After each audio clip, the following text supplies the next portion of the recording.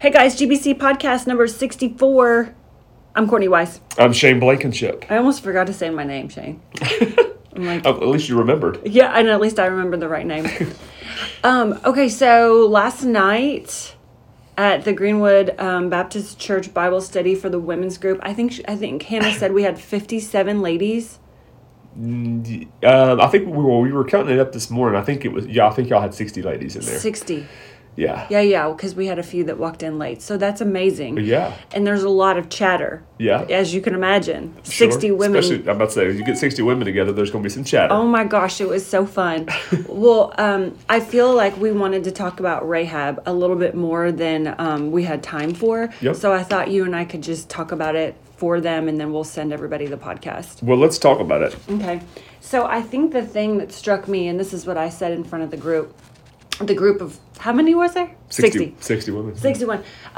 Was that Rahab, like in our day, a prostitute probably doesn't have a lot of family ties. Let's just make an assumption that it's not a family business. Yeah. You know, like I'm going to grow up and be a prostitute because my mom was, right? Right. And so I guess it struck me that Rahab's family was like still really important to her. Let's say she was an adult. Like Sure, we don't know, right? Yeah. But I was like, you know, whatever about Rahab, it just struck me that maybe she felt like what she was doing wasn't so wrong, and her family, I mean, maybe it was the family business. I mean, I don't know. Mm-hmm. Do you know what I'm saying? But for us, we're like, oh, that's a sin. She's such a sinner. And I'm like, well, it couldn't have been that bad, whatever she was doing, because her whole family was involved. Or at least they loved her enough to come back inside of her house because they wanted to be safe. Yeah.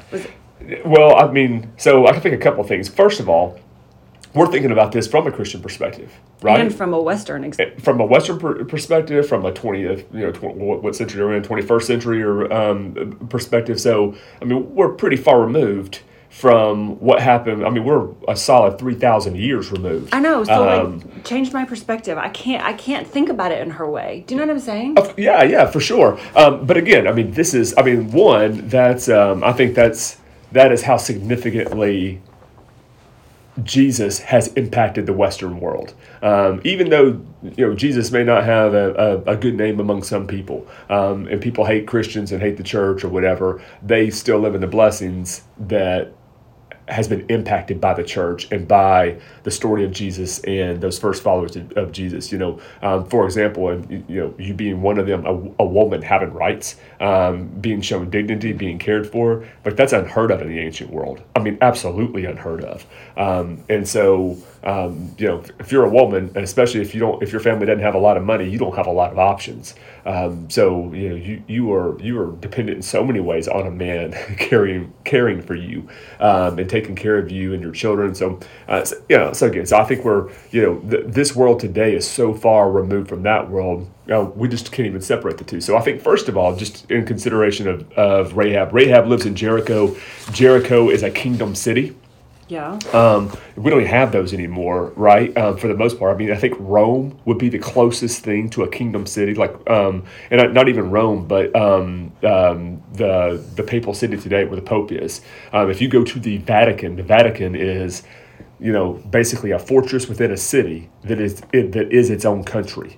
And I gotcha. The Pope is the ruler of that country. Yeah. Okay. That's how it is. It's a legitimate country, a legitimate nation, and the Pope rules it, but it exists within a city. So I mean, think about that. Within that land of Canaan, the promised land that the Hebrews are being given, that God is sending them into. You've got Jericho, and Jericho is a kingdom city, and you will have Ai is the next one that they go to after Jericho, and that's another kingdom city. So you have these cities that are massive cities, these huge walled fortresses, and they've got their own king, they've got their own everything, right? So they're their own economic system within that, religious systems that are going to be carrying over not just to a particular town, but throughout those lands. And you see this all through the Old Testament. The different Asherah is the big one, and gosh, I just lost the name. Sorry, Asherah was one of them. I was trying to think of who Jezebel was connected to. Baal. Sorry, there you go. Baal worship, and so you've got some the quote big gods, unquote, big gods with a little g, that are known throughout that land. But then you've got a whole bunch of different gods that we would have never even heard of before, right? But one thing I think that again we can't even wrap our minds around this is there are so many fertility gods. Right. And by fertility gods, that's not just about you being able to get pregnant. Fertility gods that's what makes the land produce. Fertile soil. That's right. Yeah. Fertile.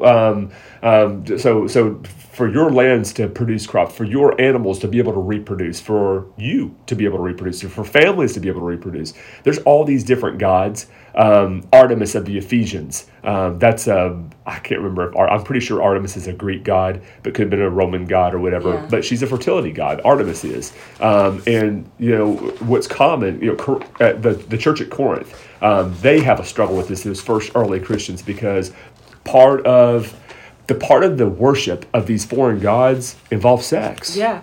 Well, was that in Elijah's day? Wasn't that a fertility god that they were praying to because they wanted rain? Yeah.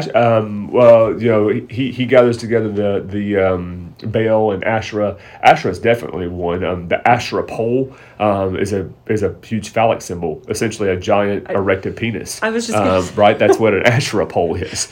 I started smiling before you said it. I was like, Yep. Is he going to say it? Yep. That's it. So but think about that. So part of the worship, part of the sacrifice, there's temple prostitutes, and you go and you sleep with a temple prostitute, and that's just the way it was. You bring you bring your grain, you bring your corn, you bring whatever in, and that here's your offering, and let's sleep with a couple of prostitutes, and hopefully we did it well enough that when we go home this year, the crops will be good and my family will be blessed and all that kind of stuff. So okay. Yeah, not to go too far down a rabbit hole here. I'm just trying to say it's a respectable business in Jericho. We think of it as a unrespectable business. A Jew would certainly think that, but in the Gentile world, Gentiles don't live by Jewish law. They're not under the Old Testament law. I know, that's what's so hard for me to understand when we say, Rahab the prostitute, you just automatically, she's a bad one. Yeah, but she's I say it's I don't know if it was a respectable thing or not, but it was definitely a way a woman could make a living in the ancient world, for sure. And she could use her body to be able to make some money. For the god, for their gods, right? Yeah. And she had enough. No, she might not have been. She might not have been doing a temple. This may have just been a business gig for her. You got your temple prostitutes, but then you got your prostitutes. And so instead of her being a tradeswoman or something, selling some fruit down at the market, she sells her own fruit. So essentially that's it. And it's doing well enough, I guess, that she's got a home. Unless they had some kind of socialist form of government, and everybody's got a home. But that comes into the story, right? So anyone who's in your home shall be protected. Bring your family into your home, and they'll be protected. So I think that hey, the guy's name's Larry, and Larry's daughter's Rahab, and your family man, Larry. What's your kid do? Well, Rahab, she's a prostitute. She's doing pretty well for herself. She's got a nice home. Got a matter of fact, got one of the homes with a roof on it that you can go up because that's where the spies were hidden out, right? And got a nice view of the city. People come and go out of her place all the time. Business is good for her. I'm proud of her.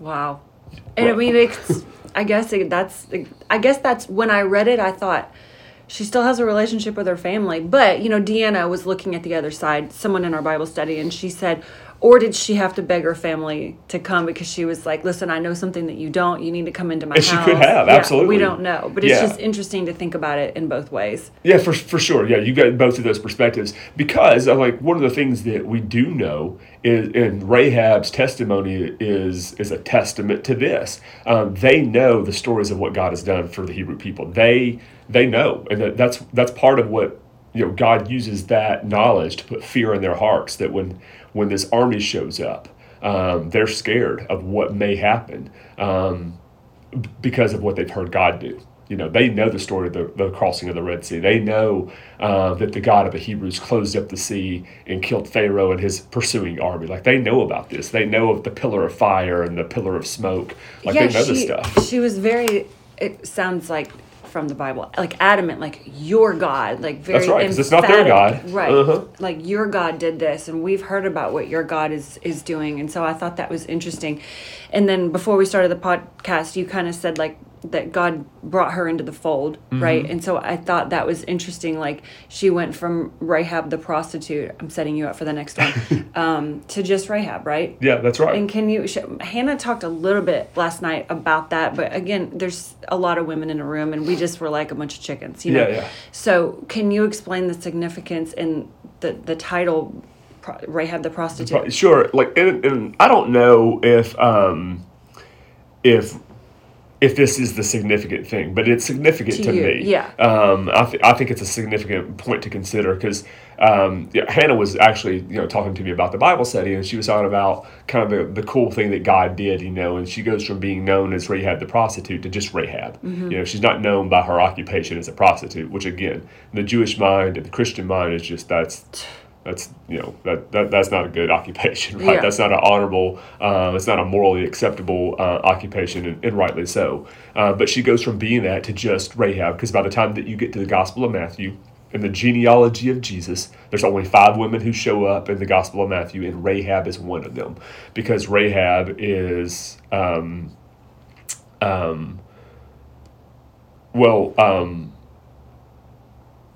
so you got Solomon, the father of Boaz, whose mother was Rahab. So Rahab's mom is Boaz. I'm sorry. Boaz's mom is Rahab. Sorry about that. So think about that. And then who does Boaz marry? Don't quiz me. So Boaz marries Naomi. Yes, Naomi. Yes. We Yeah, just talked the about Moabite. Her. Yeah. Okay. And she was brought into the fold. Yeah, that's right. Because so basically her husband dies. Naomi's out there, and so you've got Orpah and Oh my gosh. Crap. Orpah's the sister, and I'm zero help. Shame. sorry, Zero. losing it. Anyways, when they come back in, Ruth. Gosh, there we go. Orpah and Ruth. Come back in. They go back with Naomi to Bethlehem, which is where she meets Boaz, and Boaz becomes her kinsman redeemer. Yes. And then and then she's married, so he takes her as a wife, and then Boaz and Rahab give birth to Obed, and Obed gives birth to Jesse, and Jesse gives birth to David the king.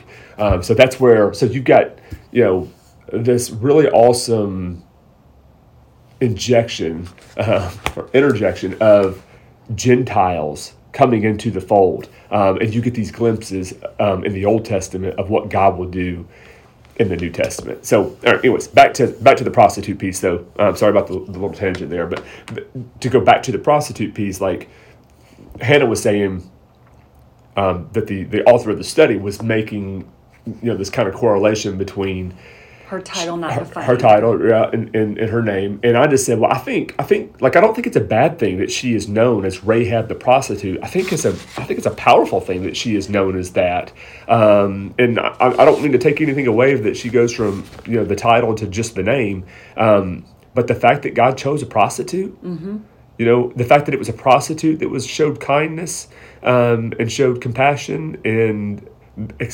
Kind of extended grace and mercy to these Hebrew spies that got caught, but she's hiding them out, and so they show her kindness in return. But it's a prostitute. I mean, why not the lady who sold lemons in the marketplace? Like, why not pick that lady who had a profession that was more in line with something that Hebrews would have been okay with? But no, God chooses the prostitute. And I just think it's significant because when you look through Matthew, Mark, Luke, and John, the number one thing that Jesus is accused of, more than anything else, he is accused of being a friend of sinners, and then specifically tax collectors and prostitutes.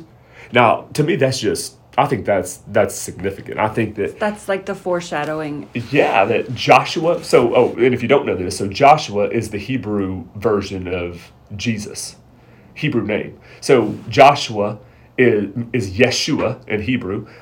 His name means salvation or God saves. If you translate Yeshua into Greek, you get the name Isa.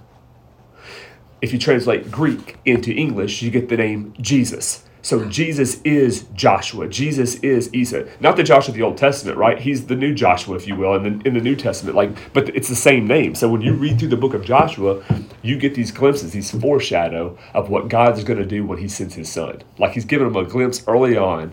These are the kinds of things that you will see from me. So I just think it's cool. So the fact that they love and bring a prostitute into the fold, and Jesus is going to be known as a friend of tax collectors and prostitutes. Come on, like you can't make that up, right? Like that's not. No, you can't. That's why I think her title, although, appalling for Christians or whatever, I think there's some significance to it because it is a glimpse of how good our God is, and it speaks to his mercy and it speaks to his grace that he's good even to the prostitutes. Okay, well, I have a couple thoughts. I'm writing them down furiously. I said this earlier, but what you just talked about, like the foreshadowing or the mirroring of, Jesus coming, reminds me of a conversation that we had. It's like we could still read the Bible right now, and although we wouldn't be able to prove some of the foreshadowing that's to come in the future, like it gives me goosebumps from head to toe to think that it's in there. We would just have to really study it and then just wait for God to reveal himself. And so I think it's so interesting that, that was significant to you, and now it's going to be significant to us because it's obviously just very cool how you just said all of that, but that we could find stuff like that in the Bible all throughout the New Testament and be like, oh my gosh, like this could mean this, or we don't know. Yeah, absolutely. But it's just cool because so much of it hasn't come into the future yet. That's right. Well, I mean, and to speak to that, like no one knew when God sent Elijah to the widow at Zarephath, no one knew how significant that was until Jesus made it significant. Because Jesus, basically making a case for the Gentiles, if you will, that I didn't just come for the Jews. I came for Jew and both Gentile. This new covenant that I'm about to make, this is not just with a single nation, a single group of people. This is for all people, for all time. And to the Pharisees, he's like, do you not think that there was a widow, a Jewish widow, a Hebrew widow, that God could have sent Elijah to? Yes, you have said that before. He says, but of all the widows in all the land, he sent him to Zarephath. That's a Gentile. That's it's not one of us. Not one of us. That's right. In the New Testament, the woman who is the Syrophoenician woman that comes to Jesus, and she asks for healing for her daughter, and that's the one where Jesus says, "Well, we don't give bread to dogs," and she's like, "Yeah, but at least even dogs get to eat the crumbs from the master's table." Right. And Jesus commends her for her faith. Well, same thing. Syrophoenician woman might as well be the woman from Zarephath. It's the same place. She's like a Gentile. It's just a Hebrew name versus a Roman Greek name. Well, it just makes me think like how sometimes we can be surprised as human earthly people that we are to be like, God's using her or God's using him, or like just you get surprised about the works that are coming out of that person. Yeah. And so I would imagine that was the same. They're like, but she's a Gentile, but we aren't one of them. Or on the other side, they're not one of us. And so I think that says something.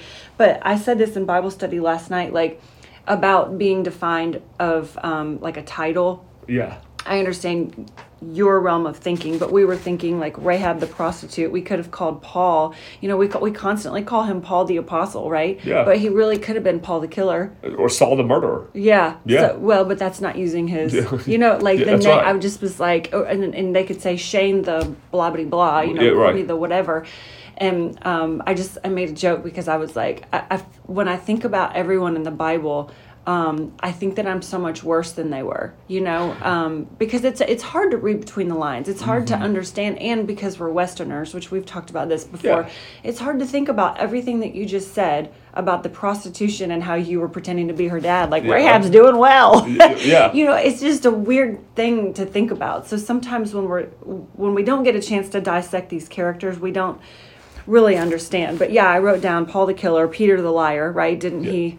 He denied Jesus 3 times, so I guess we could call him a liar, denier, or something. Denier, something like that. Yeah. And I just was like, how many things could I say about myself, and then God could just do the opposite. He just like redeems me out of my own story or my own title, or those names don't define me at all in His eyes. Yeah. Absolutely. So it's a flip side to kind of what you were saying, and about the title Rahab the Prostitute, you know? Yeah, and again, like I don't want to take anything away from like because when you get to the New Testament, well, at least when you get to Matthew, she's just Rahab, Right. the mother of Boaz.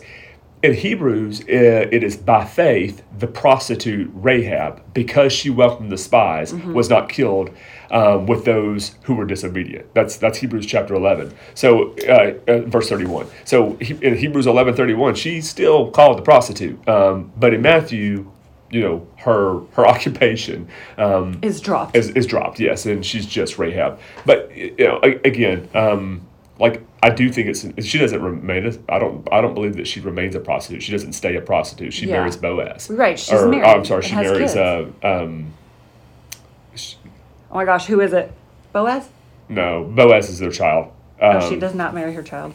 No, she doesn't marry her child. Oh, I don't can't know. remember I'm the so name. bad. Doesn't matter. The names are really hard for me. But so she obviously doesn't. She doesn't remain in that occupation. I guess is not. That's what she's called. That's not who she is anymore. God changes who she is, and that's exactly what happens with us, right? Well, in number 4 in our particular study, it said, "Remember who holds your future." And that's when I sort of said, like Paul the killer, or Peter the liar, Rahab the prostitute, Courtney the so-and-so, Shane the whatever. Like, I don't have to be who I think I am, because Jesus sees me in a completely different way. And I realize we're mixing Old and New Testament because we're talking about Rahab, but Jesus changed everything for us. Absolutely. And so that's what I think. But something that I just thought about Rahab is that she certainly thought for herself, and obviously that was the work of God in her heart, and that she had heard these crazy stories about not her God but their God, but it just also made me think that she didn't just go with the flow. She could have been like, go somewhere else. Yeah, right? For sure. She certainly could. She could have chosen not to. Well, so many times, like in our faith, we have to kind of go against the grain. Like we may not want to participate in this activity, right? Or we may not we're like, listen, I just don't do that, or I don't feel comfortable with that. And I feel like Rahab kind of did that. Absolutely. Well, she did it, and I think she kind of did it in secret, right? Like there's no way she could have let people know what was going on. She still had to tell her family, though. Except for her family, right? I mean, sometimes when you're talking to like your mom and dad or whoever, and they may not be as far down the path with Jesus as you are, and then you tell them something and they're like, huh? So I'm like, did she have a super uncomfortable moment telling her, listen, this is what we're going to do? And they're like, what? Yeah, or maybe even her conversation was, you're just going to have to trust me on this. Yeah. I can't tell you what's going on, but they've been walking around the wall out here. I know that they're going to attack, and you just have to trust me. You're going to have to trust me. Stay with me. Yeah. If you'll come with me, you'll be okay. And the people listen, did they or not? Definitely she had some family there with her in her house when they entered in, because we're told that story. They brought out, Joshua spared Rahab the prostitute. This is Joshua chapter 6, with her family and all who belonged to her, because she hid the men Joshua had sent as spies into Jericho, and she lives among the Israelites to this day. Mm-hmm. So when Joshua is writing down his account in the book of Joshua, she's still alive at the time of his writing.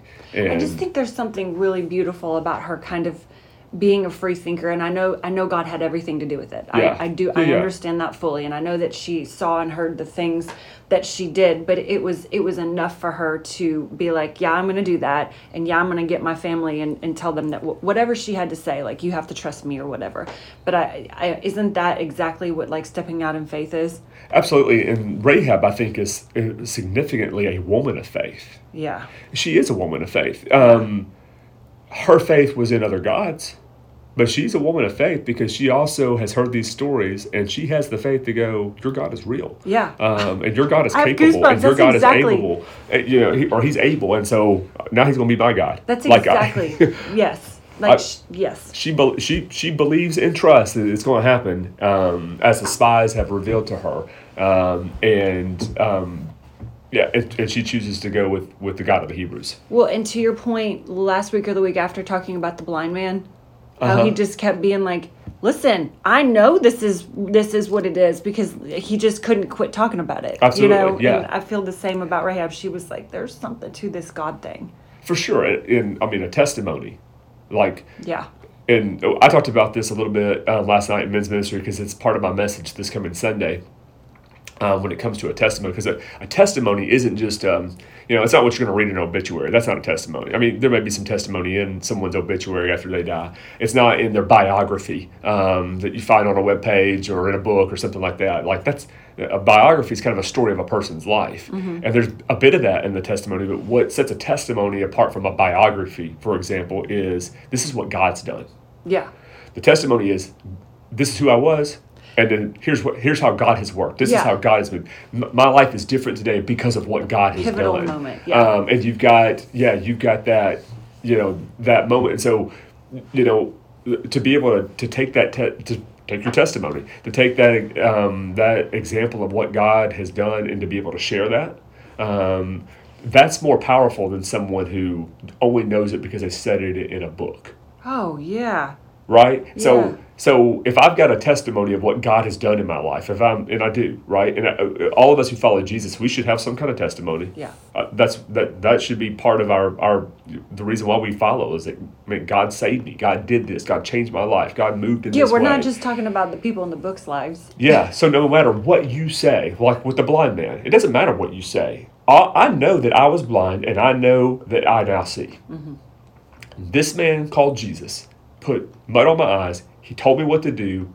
I went and did it for whatever reason, and now I can see. So I don't care what you say about him. Yeah. It's not going to change my mind. Sit there this and is what fight happened about to the me. mud. Yeah. What you said. You were like, they were fighting about mud. Mud, that's right, yeah. I think that I love it. I think that's really interesting. But yeah, I love that Rahab, she had a big story to tell, Absolutely. And so I do agree. She is a woman of faith. Yep. That's and cool. I think that her son Boaz taking Naomi. Yes. Or I'm sorry, taking Ruth. I guess in one way, I don't know if he ends up caring for Naomi as well, but they come back and he takes Ruth on. Like, why in the world would this Hebrew man care for a Moabite woman, a Gentile? Oh, his mama was one. Yeah. No wonder. Guess he learned that from somewhere, right? Yes. I guess his mama taught him something about faith. I guess his mama taught him something about caring for people. Yep. So. Yeah, she must have talked about it. She must have talked about it all the time. Yeah. Yeah, that's cool. That's really good. Okay. Well, 27 minutes of Rahab that we didn't have time to talk about, last night. Yeah. So there we go. Thank you for I hope hashing that out. helps. But no, it was perfect. It's funny. I always go down. You know this about me. I always want to go down the rabbit holes. I want to know about Mary. I want to know everything. I want to know every day of their lives. And so, unfortunately, we don't get that in the Bible. But it is fun to talk about, especially when you bring like your history and perspective to it, because it's obviously better than mine. So Cool. Okay. All right. Thanks. Thanks for listening, guys.